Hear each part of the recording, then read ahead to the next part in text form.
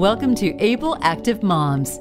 Jeremy Brown and his guests are here to help the struggling moms better understand and manage their time for personal health. Now here's Jeremy. Hi, and welcome back to this week's episode of Able and Active Moms. I am your host, Jeremy Brown, and this week we are talking about the lifespan of bone health. And to help me and all the listeners understand bone health and its impact on our fitness and wellness and the lifespan of our bodies, I have Dr. Deborah Kano, a professor of medicine with Stanford University School of Medicine. Dr. Kano, thank you so much for joining us today to share your knowledge. Well, thank you, Jeremy, for inviting me. Absolutely. I'm so excited. As I was putting together the podcast, actually, we'll backtrack a minute for a quick shout out. I was putting together the podcast and trying to come up with things I wanted to talk about. And the podcast is about the lifespan of fitness, and particularly from the perspective of the person running the family, running the household, which is often the mother, and how you need to take care of yourself and your own fitness and your wellness, and how then that helps you to provide a space for your children and your parents and your loved ones to all also be fit and active. So that was the thing. And I remembered that a couple of years ago, I read an article and came across some information from Society of Women's Health Research on the topic of the lifespan of bone health. And I follow them because I do a lot of work in women's health and pelvic health. And so I reached out to Society of Women's Health Research, and thank you to Monica for reaching out to you and arranging all of this. And so you are in some way affiliated or do work or research with Society of Women's Health Research, SWHR? As well? Yeah, about at the same time frame that you said, they actually reached out to me to serve on a multidisciplinary, meaning people who are physicians and other allied health people and public health, nutritionists, physical activity specialists, and patients themselves who are affected by osteoporosis to convene a panel to really discuss bone health over a lifespan. And so that's how I know of them. And they're a terrific group supporting women's health issues since I think the 1980s or so, maybe 70s. I'm not sure. Wow. Fantastic. So that's a great resource for everyone if you'd like to look into that. And that gets into a question that starts off our podcast today. Bone health. It's like a simple term, but maybe not so simple a definition if we want to really unpack what it means to someone and their wellness and their physical wellness. So how would you define or give parameters to bone health for a patient, for someone who wants to be more active and more fit from a greater span of their life? Well, that's a great question. I must say that prior to becoming an osteoporosis expert, I thought of the skeleton as something that had to do with Halloween, very dry topic, not interesting. But in fact, my research and my patients have then since led me to be better informed that the skeleton is a major organ of our body. It provides multiple functions, including protection and structure for all those other internal organs that we have. It allows us to be mobile. It actually is a source of our bone marrow and our blood cells. So it's extremely important. And generally, it's kind of like breathing in that we don't really think about it until there is a problem. And so it kind of grows naturally as we get older and then mature into adulthood. And then we lose bone as we get into our older years. And that's when it becomes more fragile and of concern to people when they start breaking their bones. Absolutely. That's definitely when it starts to be on everyone's radar.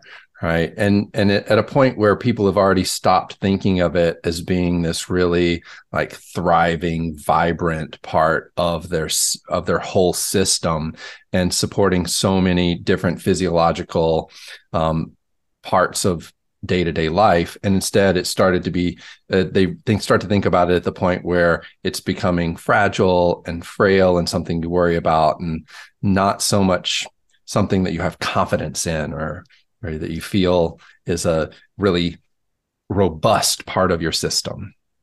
Right. So as we are born and develop and then age, the cells in our skeleton are quite active, and the two major cells are bone formation cells called osteoblasts, and then bone resorbing cells called osteoclast.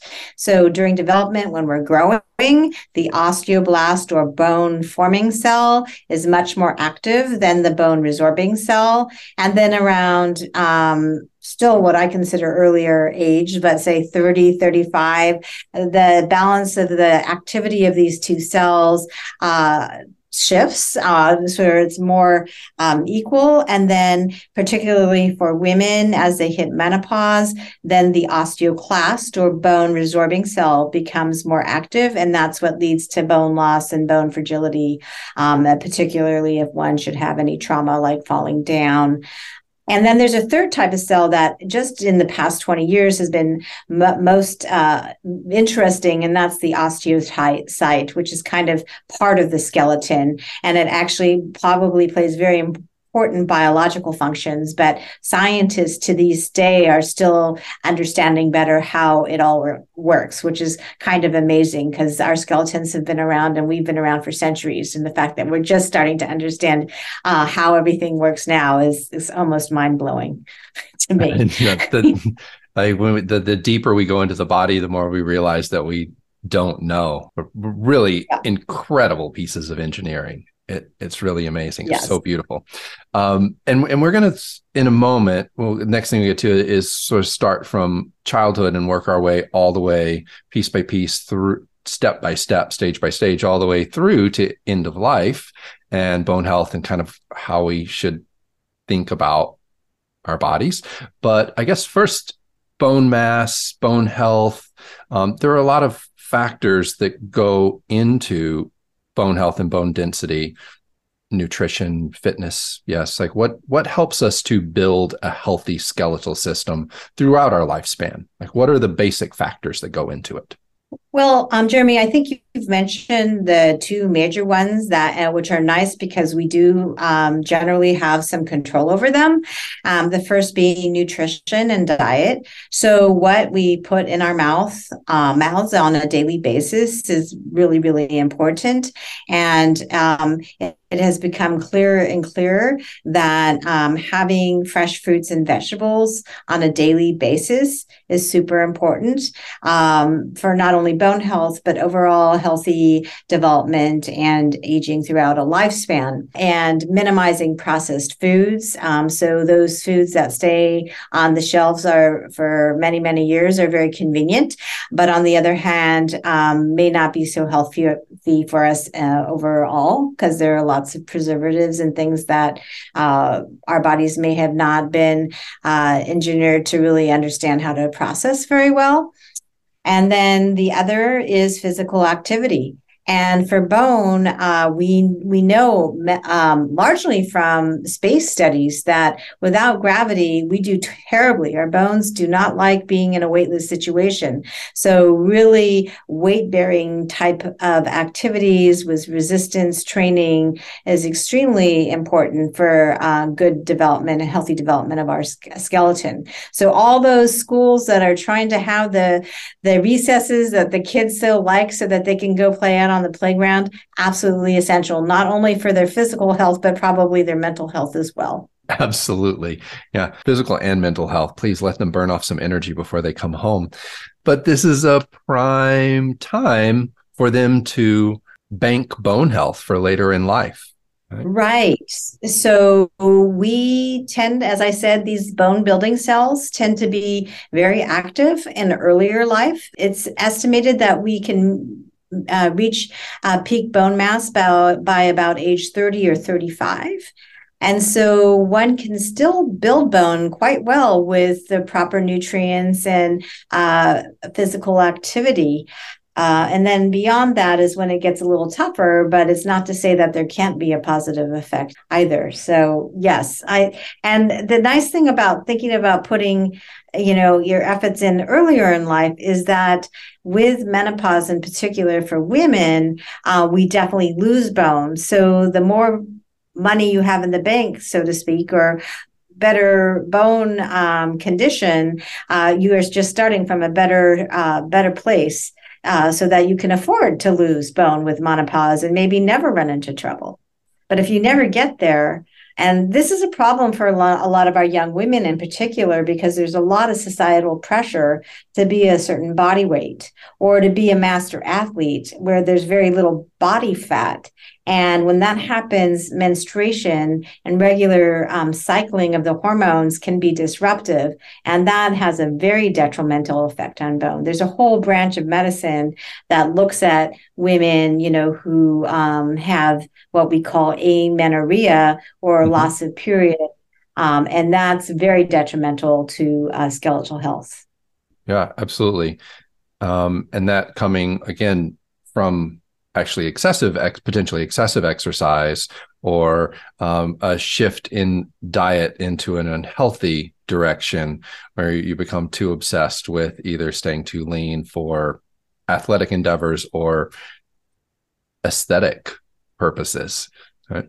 Yes. I think you made a very interesting point regarding nutrition, and that is the focus on fruits and vegetables and non-processed foods. Often when there is a talk about bone health, you hear two words basically, and those are calcium and vitamin D. And I'm sure that you put some sort of priority on those, but I find it refreshing to hear a priority just on a structure of whole foods in general and how that supports system health.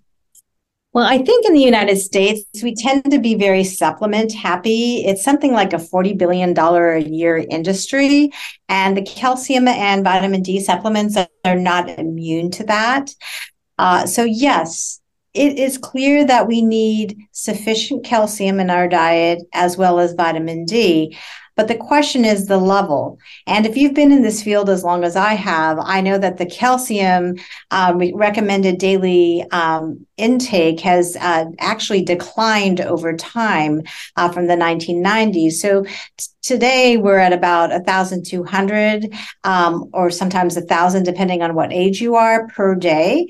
And most Americans get about 500 to 700 milligrams of calcium in their diet without trying very hard. So if they're concerned about bone health, I generally advise my patients to try to look at those dietary sources. And it doesn't just have to be dairy. There are even a cup of broccoli can give you, close to 100 milligrams of calcium, or a tortilla, even a corn tortilla, or a can of sardines is going to get you pretty far. So there are other ways to get your calcium through diet. And then vitamin D is a tough one. We definitely need the vitamin D. We know that if you're vitamin D deficient, especially if you're a kid, you can develop a condition called osteomalacia, which is basically soft bones. And these people are very prone to fracturing. But our biology is pretty smart. And I think a lot of the public is aware that sunshine is good for getting the vitamin D you need. So yes, if you're concerned about skeleton, I still tell my patients to like a small supplement of vitamin D daily is not necessarily a bad idea, but also saying moderation is good. That we have studies in the field of osteoporosis that demonstrate that too much vitamin D can also be detrimental to bone health over time. From studies in Canada, in very well recognized and highly respected medical journals such as JAMA. So moderation is good. Not just downing all your calcium and vitamin D supplements is not going to necessarily prevent fractures. In fact, our randomized controlled trials of calcium and vitamin D supplementation, and there have been many of them, and very large and well-conducted trials, have been disappointing. So for calcium, you have to get at least 26 trials together, randomized controlled trials, to show a benefit of maybe just a 13 or 14% risk reduction. Whereas any of the number one osteoporosis medications, you're going to get a 50% reduction.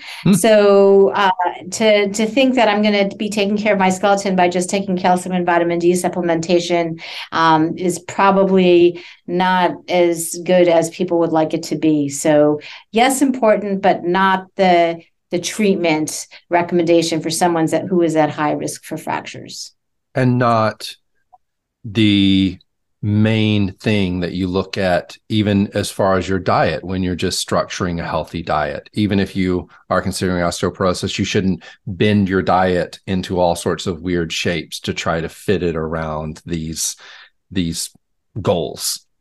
No. Well, yes. And so I'm a geriatrician by training. So many of my patients are into their 9th decade. And I learn a lot from the people who I treat. And I see them and say, wow, that example is something I want to follow. And it's not about 26 supplements that they're bringing into clinic. No, it's about the healthy diet and the access to food that they have, and the ability to be active and have goals. All of those things are, I consider, more important to skeletal health and overall health and healthy aging than the calcium and vitamin D supplements that they take.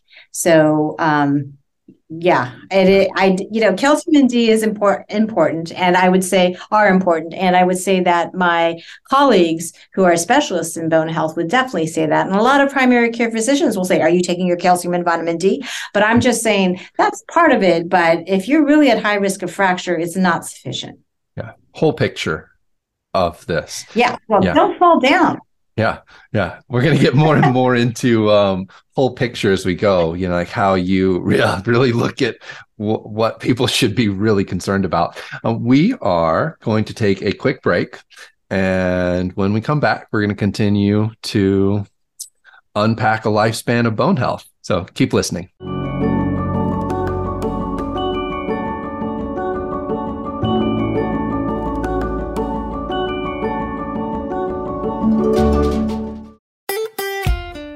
Follow Voice America at facebook.com/Voice America for juicy updates from your favorite radio shows and podcasts. Move Ed is a new exercise system developed from the latest in science and designed to help you feel your body in a whole new way.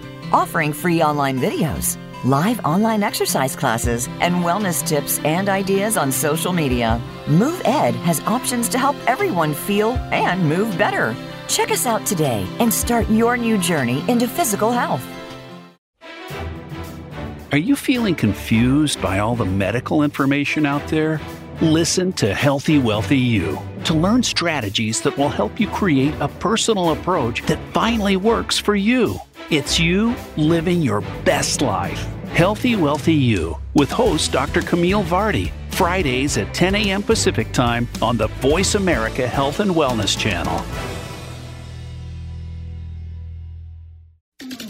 We're with you wherever Alexa and Google are. At home, in the car, on your smart TV, and your connected devices. Hey, Alexa. Hey, Google. Play my favorite Voice America podcast on TuneIn. It's just that easy. But don't forget to make sure you actually mention the name of the podcast show to make it work. Enjoying our shows and can't get enough of us? Follow us on Instagram at Voice America Talk Radio and see what we're cooking up for you.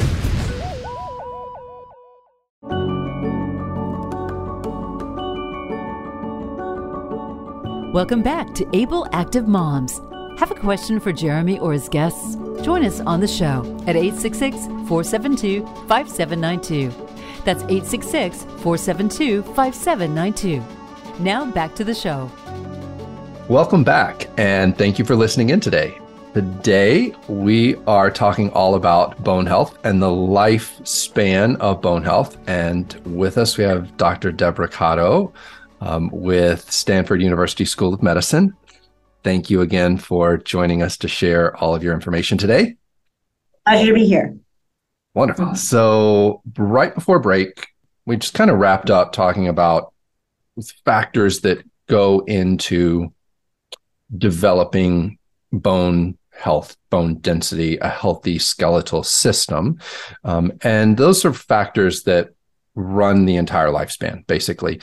And so the takeaway for that, if we're talking about adolescence all the way up through our peak formative years into through our 20s and potentially into 30, is more activity, better nutrition, get outside, get some sunshine, get your vitamin D that way, get your activity, and load up some impact on your system, right? Which is pretty easy to do if you're a kid. I mean, it was helpful if your parents encourage you to be active. So all your parents out there, encourage your children to be active, get them into sports, potentially things that do load their systems, like running or gymnastics or dance or any of those kind of more active sports. So that gets us all the way through, hopefully through the time we spend with our parents. And then we get out on our own. And as you get into your 30s, and so all of a sudden, perhaps you're not building as much bone density as you were, and life maybe gets complicated. Maybe you start to build a family, you're getting into your career more, other things start to pull you away from the goals of fitness.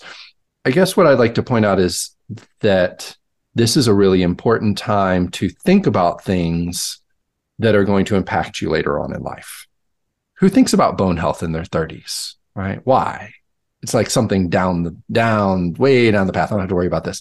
But actually, it's a really valuable time because you could still be putting stuff into this bone health bank, right? We're like still kind of in peak years, and we start to maybe lose focus on ourselves and the future. What do you think about that? Yeah, you're talking about a tough time. You know, oftentimes people in this phase are almost the sandwich generation because they're caring for people on both sides, meaning perhaps young children as well as aging relatives, and then maybe trying to develop a career at the same time and caregiving. So there are a lot of demands on people in this age range. And I guess one has to just think about what one's priorities are, and health is something that I think maybe younger people take more for granted, that it's just there. So we don't really, we abuse our bodies, kind of assuming that they're going to rebound. And I think mindfulness is good about what's important, and I think the younger generations are getting to that, self-care and wellness. And it is a luxury in a certain way, but it's something that is almost more of a mindset that one can do as much as one can, and then to be forgiving to oneself at the same time, where Rome was not built in a day. So if there are times where you just, you're exhausted and you had all the right intentions, but you just didn't get there and you don't feel like cooking, and you want to do fast food, there is there's a spectrum of healthier versus less healthy fast food. And so you have choices. They may be more constricted at certain times, but the idea is if you're lucky enough to survive to a later time, that you'll have more money in the bank in terms of your bone health. So you don't have to have a health problem that now you have to deal with because you neglected to do so, or, drink, 5 drinks a night and totally messed up your system and were smoking because it was just so stressful. There's things that we can do to continue. We might not be as good as we'd like to, but then also be okay with it, given that they're competing priorities. Yeah. We've had a lot of discussion over the last 8 or 9, 10 episodes here about grace and forgiveness and for yourself, and continuing to create goals and trying to meet them as well as you can, and realizing that you have to have flexibility, mental flexibility within these things to help you stay on track, because otherwise everything is catastrophic, right? One thing goes off the rails and then I give up because it's never going to work. I can't do it. And it's like, no, maybe not today. You can't do it. Yeah, come back next week. Try and pick it up again. Right. And for those, if you're a caregiver and you model those behaviors, in particular with regards to diet, it really rubs off.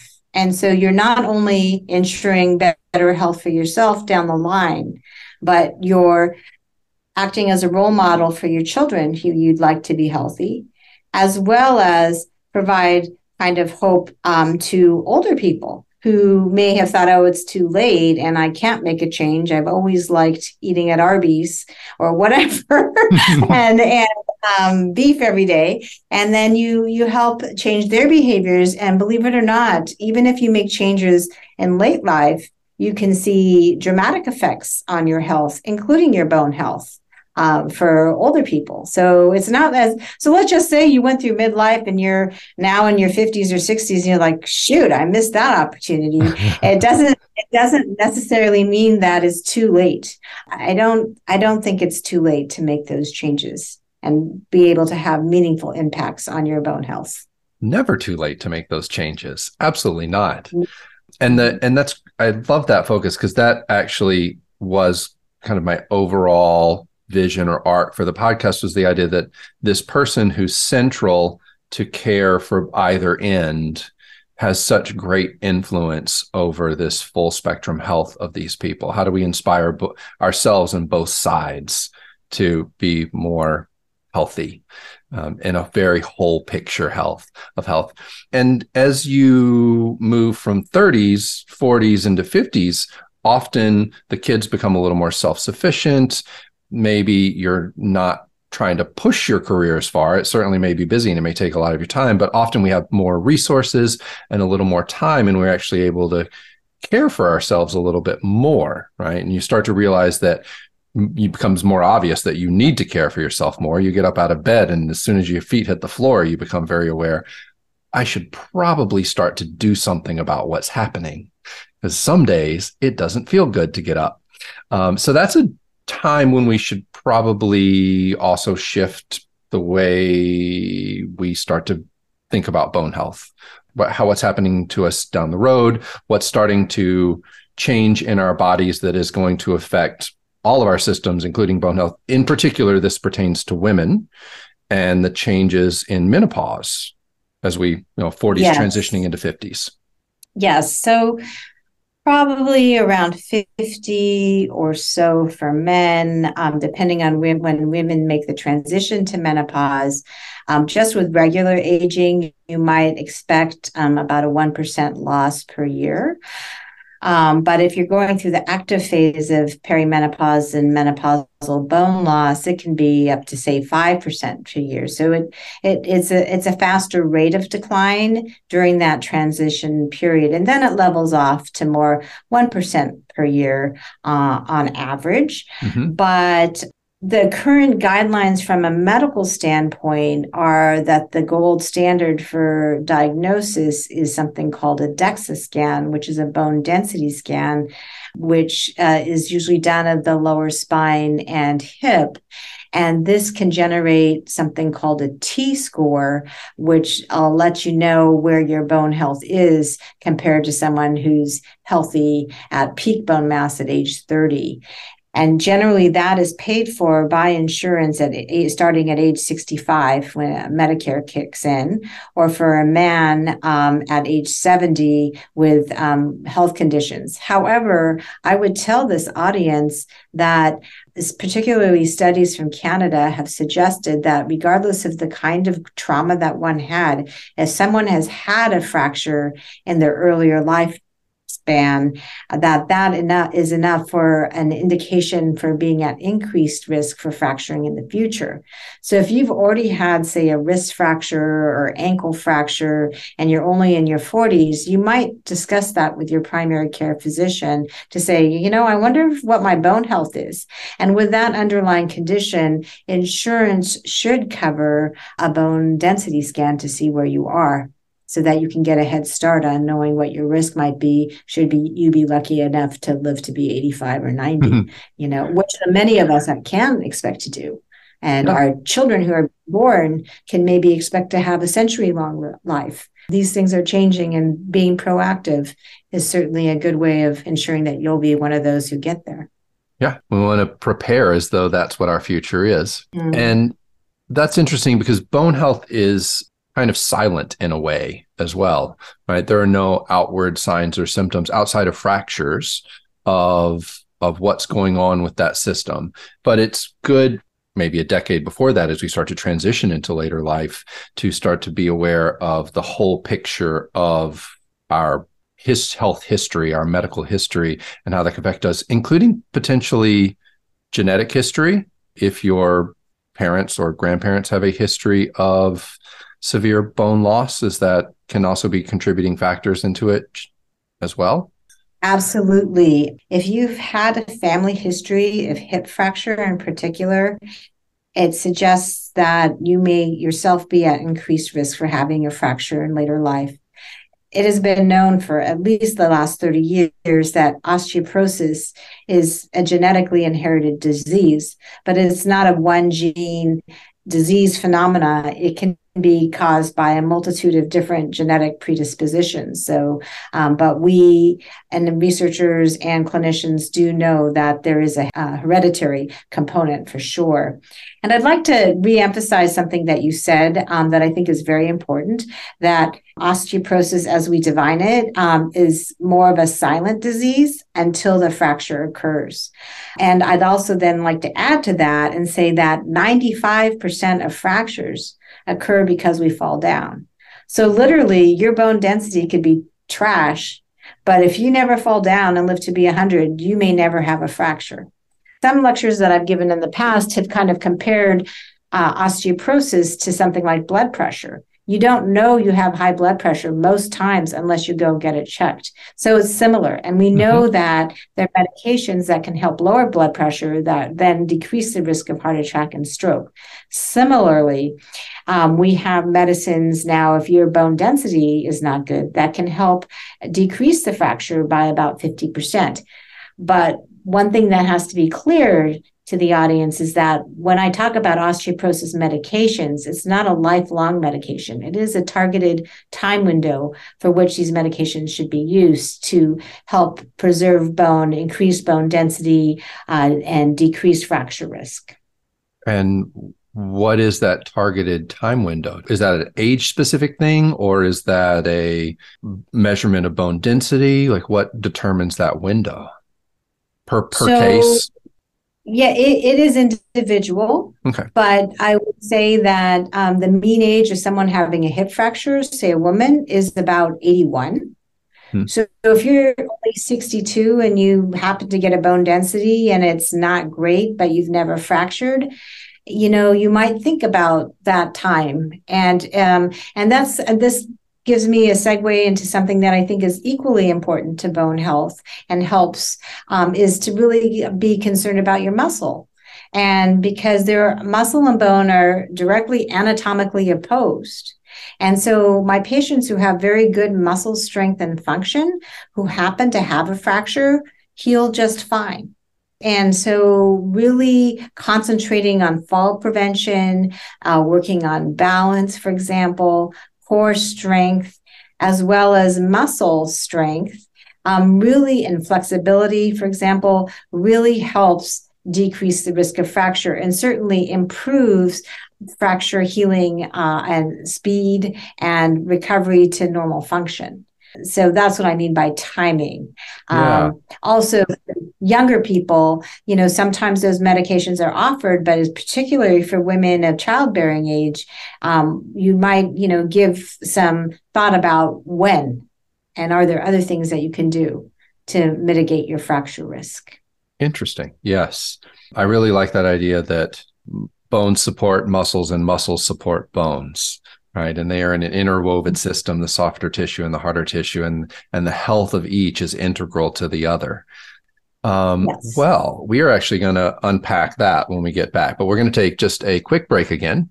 And when we get back, we're going to keep talking bone health, in particular, a little bit about bone health, aging, and fitness. So keep listening in. We'll be right back.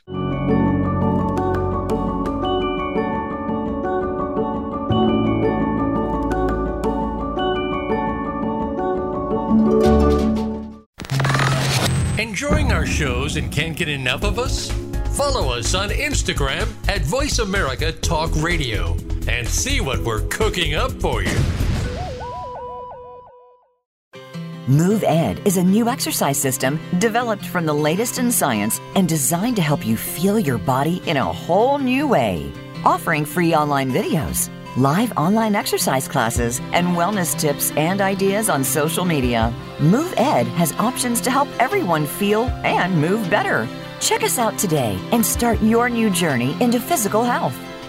Resiliency is the human capacity to lean into individual and collective strengths with compassion and grit when faced with the challenges of lived experience. Join host Elaine Miller-Karras for Resiliency Within, a program of hope and healing designed to inspire you to integrate wellness into your life, your family, and your community. In challenging times, you'll want to tune in every week. Resiliency Within can be heard every Monday at 1 p.m. Pacific Time and 4 p.m. Eastern Time on the Voice America Health and Wellness Channel. Want to see what Voice America is up to behind the scenes? Follow us on TikTok at Voice America Talk Radio. Functional Medicine with Dr. Robbins looks at how natural healing and biological dentistry can safely and effectively treat most health problems. You'll hear about the innovations in both traditional and alternative medicine therapies with doctors and dentists, along with discussions with chiropractors, medical experts, homeopaths, naturopaths, and energetic healers. It's great to have all the best information in one place. And Functional Medicine with Dr. Robbins brings it all together. Listen Thursdays at noon Eastern, 9 a.m. Pacific on Voice America Health and Wellness.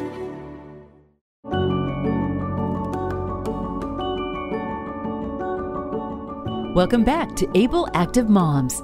Have a question for Jeremy or his guests? Join us on the show at 866-472-5792. That's 866-472-5792. Now back to the show. Welcome back, and thank you for listening to today's episode. We're covering bone health, the lifespan of bone health. And we have with us Dr. Deborah Kano. Thank you again for joining to talk today. And right before break, we were talking about bone health and muscle health and fitness, and really what you have to worry about. You have to worry about breaking things. And if you don't fall down, you don't break things. And that has a lot to do with our vestibular system, our balance, and our muscular system, how well we support ourselves. And this brings up an interesting topic that or interesting question I'd like to point out. I have ended up with a lot of clients because I deal with people with issues, rehabilitation sort of. And I've had a lot of people who I've ended up with because they found out that they had bone health issues. And then the thing you're supposed to do is go lift really heavy things to increase your bone density. And so they went and lifted really heavy things, and they tore labrums in their hips, and they tore rotator cuffs, and and really, we want you not to fall. And yes, we want you to increase bone density, but maybe that's not the first takeaway, is that I have poor bone density and I immediately need to load up my system to help increase my bone density, right? What is your advice to people at that point?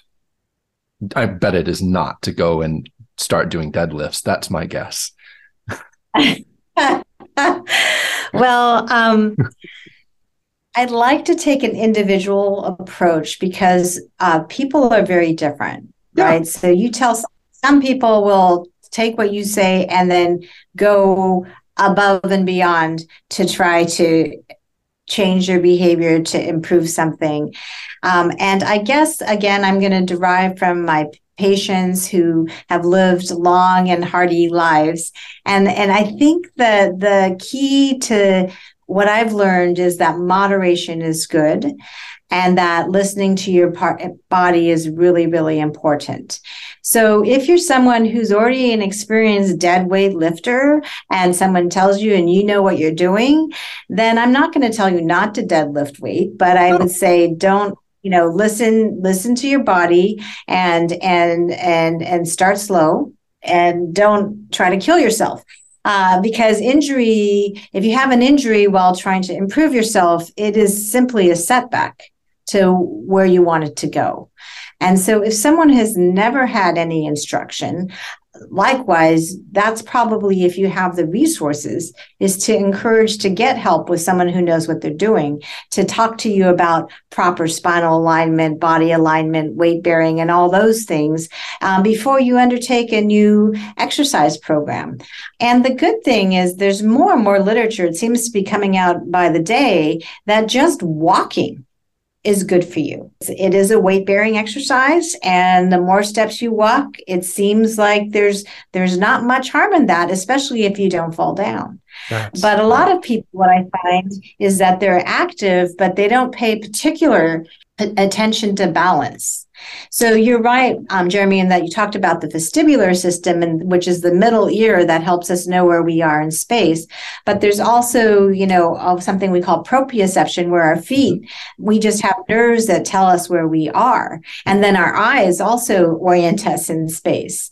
And then there's a fourth thing that I like to think about, which is just mindfulness. Like, people say I'm clumsy. Well, don't be clumsy. If you know you're clumsy, put your mind to it. Live in the moment and don't trip on the uneven sidewalk. Pay attention to where you're going. Slow down a little. Be a little more present, maybe. Maybe that's what the problem is. Exactly. Yes.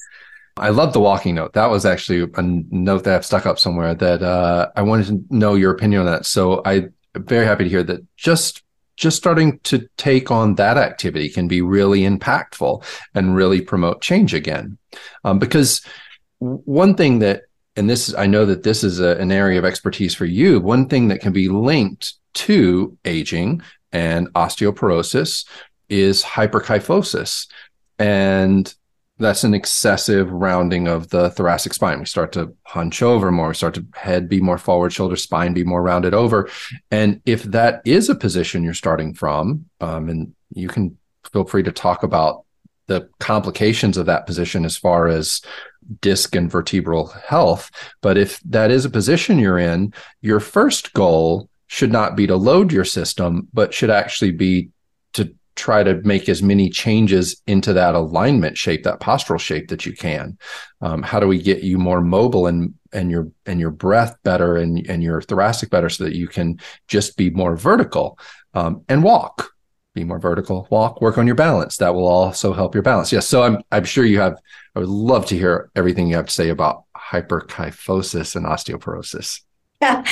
So it turns out that hyperkyphosis, which is that forward curvature of our thoracic spine, is also somewhat thought to be genetically inherited, whether you're female or male. And the thing that is almost most surprising about it when I first started studying this in the late 1990s is that some of the times the people who are the most hunched over don't have evidence of osteoporosis or spine fractures. But clearly, spine fractures, if you talk to most doctors, are the main reason why people become bent over. So if you have it, you want to make sure you don't have osteoporosis. But an additional important part, again, and we've already talked about this, is muscle and core strength. Really support the spine, the ligaments, having flexibility in the ligaments, and the discs as well. So all of those factors can affect the postural curve of your spine. And you're exactly right, Jeremy. My colleague, Dr. Wendy Katzman, has actually done trials funded by the NIH, or National Institutes of Health, that has shown that people over the age of 55 or so, upwards into their 80s, if they did 3 times a week back exercise strengthening type of things to work on posture and core, they actually improved their spinal curvature. And the work that I've done has shown, yes, you're right, Jeremy, that this kind of curvature, forward leaning, is associated with increased risk of falling. It's associated with increased fractures, and in men and women, associated with increased risk of earlier death even. So posture, when your mom tells you to stand up straight, you better start listening. And just and I've given lectures a lot on this topic, and you can see how people listening in the audience, they automatically start sitting up straighter in their chairs. So even just that self-reminder of where is your posture right now as you're standing in the line at a grocery store? How are you standing? Is your weight equally distributed? Are you aware of your core? Is your head held up straight and you're not staring down at the ground? All of those things. So for those busy moms and dads in their 30s, these are things that you can just be aware of, your body and space, when you're so busy chasing around everything else. Getting up from a desk, working your muscles, working your spine, working your balance. And doing it, again, earlier the better, but it's also never too late to make these changes. Not really. There's always some room for progress. But you made a couple of interesting points. One of them being one of the things I'd love to give out to people is fitting things into the moments in life, right? Standing in line at the grocery store, brushing your teeth, chopping vegetables, like all these like little moments we have. What are you doing here? How are you standing? Are you slumped sideways? Are you actually standing straight ahead? Turn your feet straight ahead, look straight, stand up nice and straight, and then go back to your task. Because I'm a huge fan of carryover. I teach fitness, but you don't make changes in your hour with me. You make changes in the habits that you change in your life. So we're teaching you tools to carry away. So I love the idea of kind of tagging something that occurs in your life to a shift in awareness and a shift in posture or alignment or whatever it is. So thank you for that. That's wonderful. The other thing is interesting. I just want to bring this. Do you find that there is some kind of connection? Often there is a shift in posture during pregnancy, and then potentially that shift in posture in pregnancy never recovers. That there are changes in alignment, and those changes in alignment carry through. I think that depends. I wouldn't say it's a necessary rule. It certainly can happen for sure. So it's amazing the female anatomy, what we accommodate when we carry a child to birth. Amazing. And the changes in the pelvic anatomy and the ligaments and the tendons, all of those things, because of the changes in hormones to support that developing baby, do become more lax. So you can imagine that there would be potentially changes in posture. And it's not talked about very much, but there is also a condition called osteoporosis of pregnancy. So some women are predisposed to really, putting all their body's resources to the developing baby at the expense of their own skeleton. But fortunately, more work out of the UK to study this, but those things can be reversible. But the hard part is that when I see patients like this, who've even fractured while pregnant and really are having an ill effect on their skeleton, and say one thing that has been shown is that if you stop breastfeeding, which is like terrible with the La Leche League and everything about breastfeeding, it just makes the mom who's so new feel so guilty. But for their own health, it might be an indication to help their skeleton to not be breastfeeding for so long. And you have to find that happy medium for each individual. But that being said, I grew up in the 60s when breastfeeding was thought to be a terrible thing, and it was one of those formula-fed babies. And thus far, knock on wood, no major health problems. So formula isn't the worst thing, but it's, currently, breast milk feeding is great. But I'm just saying it's a very rare condition, but it can happen for women. So what you're describing with pregnancy, yes, there can be changes, but oftentimes after you get through, they're totally reversible. Yeah. Interesting. Great. And then again, even in later life, all of these things are completely manageable, right? Improve your posture, improve your balance, use medications. Yes. Anything else to add to this? Nutrition. Yeah. So in a younger person, I guess for a younger person who, if they're facing, because nobody expects it in a younger person, that's when you have to be kind of the squeaky wheel and your own advocate to say, gosh, I'm really worried about my bone health. Maybe I should be checked out and not be written off. But on the same hand, probably, if possible, I mean, sometimes the medications are appropriate in a younger population, but again, most people can recover from a fracture. So it's really about this image of the downward spiral. Should you have multiple vertebral fractures leading to worse kyphosis in the hip fracture, and then the nursing home, and then goodbye? Those are the things that people are worried about. But for many, many people, even into their 90s, I think I just saw a guy who was 95 who had a hip fracture at 90 and is still living independently. So it doesn't mean it's the end of the game, but it's something you have to address. And we have medications to help really do that. So I have a lot of patients who've had fractures, get on the medication, fall down again, but thankfully didn't fracture a second time or Wonderful. A second hip. Yeah. Thank you so much. Because that's overall what I really wanted to get into today is that bone health is more than a number on your scan. It is a lifestyle. It is a picture of your whole health, and that there are so many factors that go into it and so many things that you can do, all these little things you can do to help improve that, to help improve your outcomes. And there are a lot of great resources out there. You're actually also a co-director for the Stanford Longevity Center, which does some interesting things. Yes. Yes, absolutely. And how else? What else would you put out there for people as a resource? So I guess our time, unfortunately, is over to discuss. But what else would you like to share with people? Well, I think the Society of Women's Health got together, and they're I think there were lots of passion to start screening earlier in life as bone health affects people over a lifespan. There's also the Bone Health Osteoporosis Foundation, previously known as the National Osteoporosis Foundation, that has a lot of resources available to people, including practitioners across the United States. And the Stanford Longevity Center, one of my co-directors, Dr. Friedrichsen, is very interested in wellness and has developed a whole host of things that focus on wellness, not particularly bone health, but he is a physiatrist who has a lot of good preventative resources that should be available through his site on wellness at Stanford.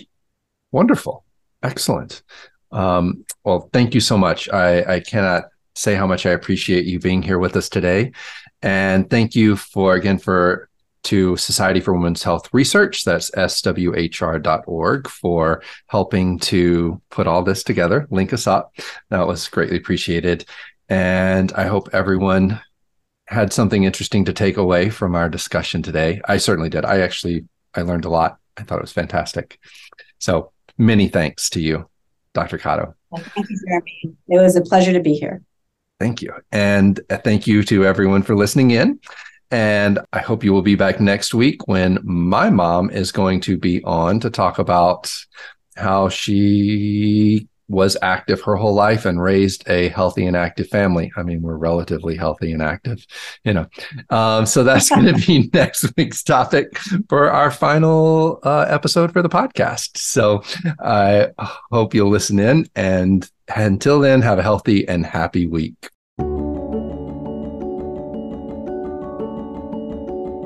Thanks for tuning in to this week's episode of Able Active Moms. We hope the moms out there have learned something useful to help them with their own lives. Until we talk again, have a fantastic week.